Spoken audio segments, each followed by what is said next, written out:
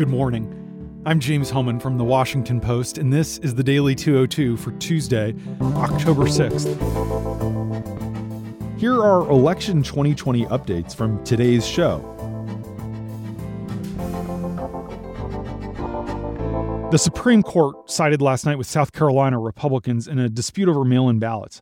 The conservatives on the court said mail-in ballots must contain a witness's signature, something federal courts lower courts had said should be waived because of the coronavirus. The High Court made one concession, saying ballots already sent in without a witness should still be counted. Tens of thousands of ballots have been sent to voters across the state already. But Justices Clarence Thomas, Sam Alito, and Neil Gorsuch said they would have granted the request in full from the GOP, meaning that ballots already cast without a witness signature would be thrown out. The justices are also considering a request from Pennsylvania's Republican legislative leaders to block a decision by the state Supreme Court to count ballots received by mail up to 3 days after Election Day. South Carolina Democrats say that because the witness requirement was not in place during the state's primary earlier this year, imposing it in the general election will risk substantial voter confusion. And here are two other significant stories related to the voting wars. In Detroit, which again, Michigan, critical swing state, a chronic U.S. Postal Service delay is undermining confidence in voting by mail. Mail delivery has been erratic all summer in the predominantly black neighborhoods of northern Detroit, and late or missing prescriptions, utility bills, and Social Security benefits have become the norm. But now, looking ahead to November, many residents are worried and wondering whether those slowdowns will also cost them their votes. The delivery delays that Trump's Postmaster General, Louis DeJoy, set in motion spanned the country but hit Detroit, whose postal workforce was already depleted because of the pandemic, particularly hard.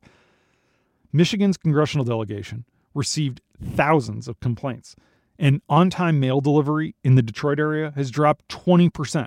Only 65% of mail in that part of Michigan is on time.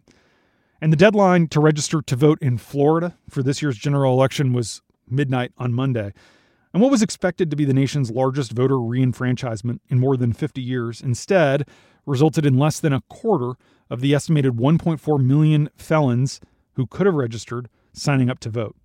Voting rights activists say they'll keep working to register others in this group, but not for this election, in which Florida's 29 electoral votes will be critical. A constitutional amendment passed by 2/3 of Florida voters in 2018 quickly turned into a partisan battle in the Republican-led legislature over the issue of whether prison fines, fees, and restitution must be paid before a formerly incarcerated felon can register to cast a ballot. A law signed by Republican Governor Ron DeSantis last year said those payments are part of a sentence that the amendment requires an individual to first complete. The payment stipulation caused confusion among many felons over whether they owe money to the state and triggered fears that they could be committing another felony if they tried to register to vote.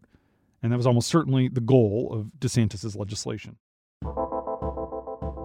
Thanks for listening. I'm James Hohmann. If you want to hear full episodes, find The Daily 202 every weekday morning wherever you get your podcasts.